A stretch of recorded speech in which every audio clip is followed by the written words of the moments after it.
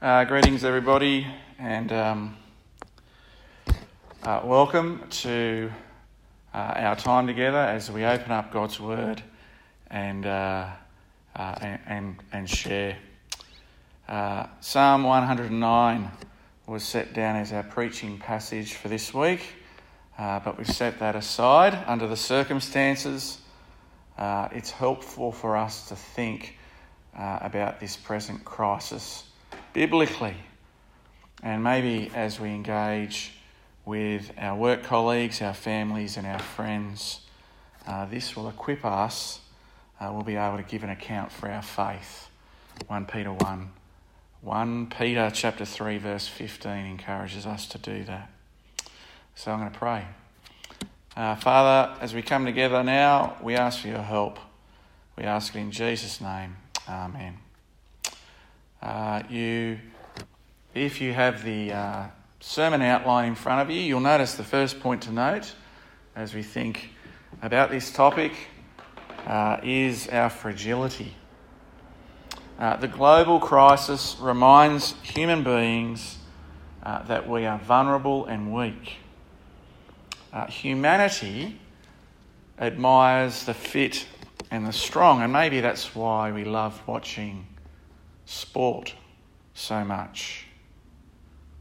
We live in a world where doctors and medicine and hospitals and emergency rooms are all fairly readily available. They become our normal expectation anyway, and even our right. They are our security blankets of sorts. Yet in the 15 and 1600s, Europe didn't have a flu season, they had plague season. In 1655, the Great London Plague wiped out 100,000 people, which at the time was 25% of the population. For centuries, the threat of infectious and deadly disease was part of life. We live in the age of modern medicine. Our life experience is radically different to that of every generation prior to the 20th century. And of course, if you need to be cured of our security blankets, it's easy. Just travel to Africa and you'll be soon cured of that kind of thinking. Well, at least for a week anyway. And this is what COVID-19 does for us. It does something similar.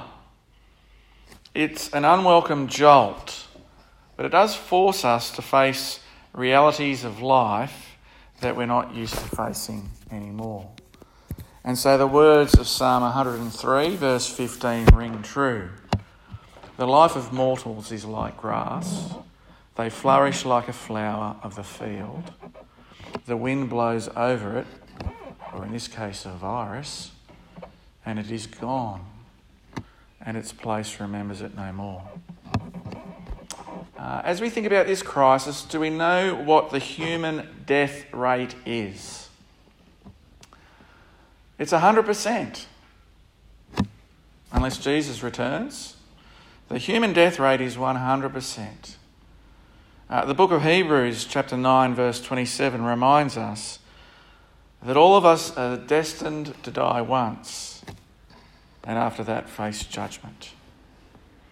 And so point one is that humans, we are weak and we are frail. And that's not a terrible thing to be reminded of.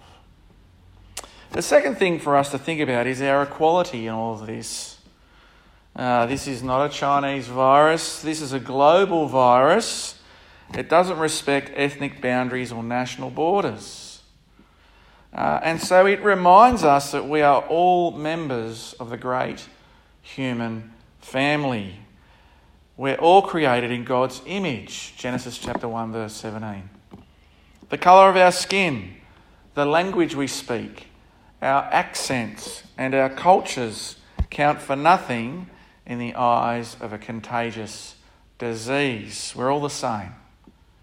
And so in our suffering, in the pain of losing a loved one, we are completely equal. We are weak and we are without answers. Here's the third thing. COVID-19 is an outright attack on our autonomy, our idea that we are in control. And that's not a bad thing either. We think we're captains of our own destiny. We live in the West. More than ever before, we think we're able to control significant parts of our lives. With a click of an app, we can control our home security, our heating. We can move money around the world. We can control our bodies with training and medicine. Our health and prosperity is a veneer of self-confidence. And maybe we think that we have this imaginary protective hedge around us. One of my mates reminded me of this. He serves on the mission field in now what is a war-torn country. And he said, Adam, we think we're safe and secure and comfortable, particularly in the West. We think we have this hedge around us. And it gives us this false sense of security because we think we're in control, but we're not. It's just an illusion. It's just a bubble that this virus has popped. I mean, imagine if this virus is worse. Maybe let this make us uncomfortable. Maybe this needs to be a burr in our saddles because not everything can be controlled and not everything is under control. And maybe it will coerce us to turn to the one who truly is in control. Which brings us to the next point. The one who is in control is our God, the ruler of history. There's a postmodern idea out there that you can live according to your own truth, that our inner compass can make each day our own masterpiece, that we should dance like no one is watching and we should do whatever feels right, no matter what society thinks. It's the idea that truth is what you deem it to be, so grow wings and fly and live out your own truth. Yet when we're confronted with a pandemic or with test results, any test results for that matter, do we see how bogus that thinking is? See, if we get a speeding ticket and the policeman offers you a fine for doing 80 in a 60 zone, are you going to say to the officer, sorry mate, I'm operating according to my own truth and I've decided I was only doing 59 kilometres an hour? We wouldn't say that. That just wouldn't wash. And of course, it's the progressive left that wants people to believe that we are all independent, self-determining, that you are the king of you, do what you like and hang everyone else. And the technical term for that is humanism. And I want to say humanism is bogus. Psalm chapter 9 verse 8 says, He rules the world in righteousness and judges the people with equity. That's our God. Psalm 22 verse 8. Dominion belongs to the Lord. He rules over the nations. Psalm 115. Our God is in heaven. He does what he pleases. Psalm 46, the passage Barry read out for us. He is our strength and refuge, our ever-present help in trouble. Therefore we will not fear. So God is the boss. He's king and he's in control. Now people might come back at that and say, well, if God rules and if he's king, why are we suffering? And the biblical answer, the Christian answer, of course, is that the world is broken. And the world's brokenness is our doing, not God's. Now you might respond and say, well, okay then, Adam, well, as people of faith, shouldn't we be coming boldly to church? Hang the virus. We're people of faith after all. God will look after us and he will protect us surely. Oh, you might say that. I did ask another local pastor what his plans were. And he said something like this. He said, Adam, well, we believe in healing, of course. So it might sound strange, but yeah, we took some measures. It's the same issue, isn't it? Here at St Augustine's, we are Christians and we believe in healing. We do. Absolutely. And yes, we are people of faith. Our faith is in Jesus.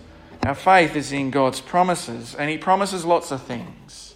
He promises us the forgiveness of sins through the blood shed on the cross by his Son Jesus, our King and Saviour.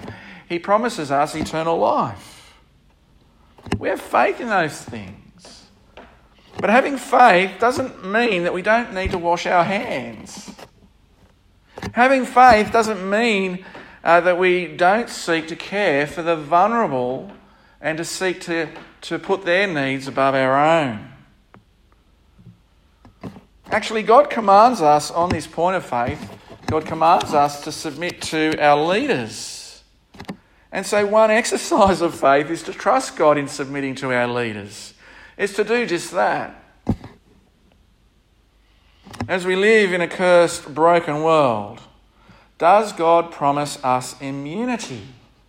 Some kind of spiritual inoculation from the diseases of this world? Oh, how I wish that was true. And the answer, of course, is that he doesn't promise such things.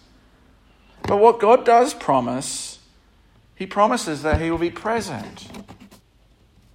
The 23rd Psalm says, even though I walk through the valley of the shadow of death, I'll fear no evil, for you are with me. And so we don't rejoice amidst our depression. We don't rejoice at the diagnosis of cancer. We don't rejoice because we've got a migraine. We don't rejoice because church services are closed. But what we do rejoice at is the presence of God. That God is present amidst our pain and our suffering, whatever shape that takes at the moment. And so the Christian person is not to be undone and astonished when affliction hits us. Maybe we're right to actually expect it. God has called us. He has called us into a fallen world to minister in a world that is full of tears. It is a place of pain. And there is no way we can ever expect to escape that. So on the matter of the virus, we must apply wisdom. We engage the brains God has given us. And we wash our hands. And we respect people's space. And we listen to our leaders. And we submit to them.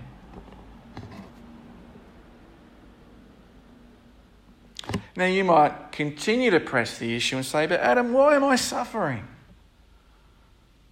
Why am I afflicted? One answer might be that God has something to teach us. That's possible. In Numbers 12, how does Miriam get leprosy? If you remember the story, if you know it, Numbers 12 says God did it. Why did he do it? He did it to teach her repentance. It's like what we read in Luke chapter 13 and the story of the tower that Cara read out for us. What does Jesus say? The big idea is, unless you repent, you will perish. Sometimes suffering then is God correcting or teaching or growing us, causing us to get off the my way highway and calling us to turn to him. But what we cannot do is jump to the conclusion that every time something bad happens and we suffer, that there's a direct correlation between our disobedience and the pain we're experiencing. It makes me think about the book of Job. I wonder if people have read it and understood the book of Job. Job is an Old Testament book. Job is more righteous than anybody else in the book. Yet he suffered. He suffered way more than anybody else. It's a cracking read if you've got time. And maybe if you're in isolation, you do have time. But it teaches us it's a massive mistake to think there's a direct correlation between the degree of his guilt and the degree of his pain. So we cannot do that. We must not do that. See, we don't always know. And we don't always have to know. But what we do know is him. What we do know is God. When Job, at the end of the book, he demanded an answer to his pain, he cried out to God to speak to him and to explain it to him. And God finally appears to Job, and God interrogates Job at length. And the answer, what is the answer that Job gets from God? God doesn't say, it's because of this, this and this. The only answer Job really gets is God himself. That God is present, that he is there. The presence of God. God is there. And we are to never doubt that. Even as you watch this from your kitchen table maybe, or from your study, wherever the case might be. Even as you feel a little disconnected from your church family because we're not physically present. We can know even today that God is present, that he is here with each of us in our hearts. And so therefore, by extension, we are spiritually present together. And God calls us to trust him. God never promises that we will never go into the valley of the shadow of death. He never promises that. He does promise that he'll go with us. And as we go knowing we have a good shepherd. And his name is Jesus. And it doesn't mean that we're removed. But it means that he is with us every step of the way. And that is enormously comforting. All right, our responses. Let's deal with this. Stay with me. Our first response is, as Christians, we must pray. We must pray for our leaders, pray for our Prime Minister, our Premier, pray for our church leaders, please. Pray for our Bishop, pray for your Vicar, and for Tinnicker, of course. Pray for your Parish Council and the wardens. Pray for our medical experts. Pray for those infected. Pray for those who are at high risk. Pray to the God of mercy. Pray that the Lord would return. And take us to his new creation. That's the first thing, pray. Second thing is we've got to think. We need to think. Fear and panic is the enemy of clear thinking. Fear and panic are fueled by self-preservation. And me. The gospel leads us to think. Grace leads us away from being ruled by passions and towards self-controlled godly conduct. The kind of conduct that we heard read for us from Titus chapter 2 verse 12 by Anne. Read it again. It reminds us that God is in charge, that Jesus is on the throne, and that salvation is still won. Here's the third thing. Get some perspective and remember what matters. Our days are filled with things we think are important, like projects, wish lists, holidays, work. And maybe this crisis serves to reorient our thinking, to help us to think about the difference between that which is meaningful and that which is meaningless. Watching sport, getting the reno done, posting something clever on social media. I don't know, we become occupied by so many things that are not essential to our survival. And maybe this virus is teaching us then about what really matters.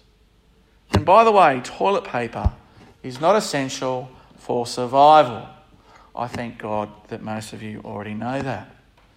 Here's the fourth thing. This is our moment to love. Perfect love drives out fear. Panicked self-preservation is blind to the needs of others. It just grabs stuff off the shelves, doesn't it? But the straight thinker, The gospel-minded person is in a position to love others and to consider the well-being of others, to make sacrifices, to serve, because that's exactly what Jesus did for us. Philippians chapter 2, verses 3 to 8 is worth a read. It has much to say that is helpful on that. And such actions of love is what sets Christians apart. The fifth thing to do is to remember our hope.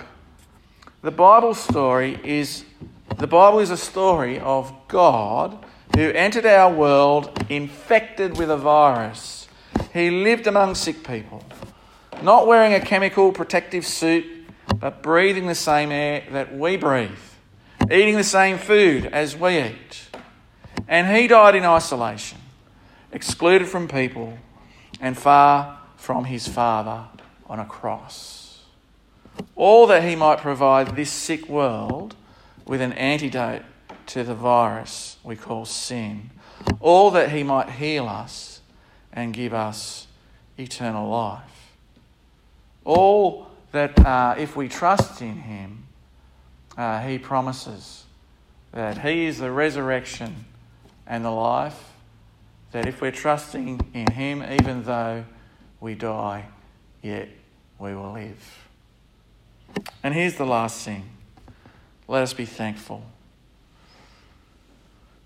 We have endless reasons to be thankful. It is super important to be thankful when times are tough. And it reinforces that we are people who have received the benefits of God's love. And it empowers us to love in return. Amen.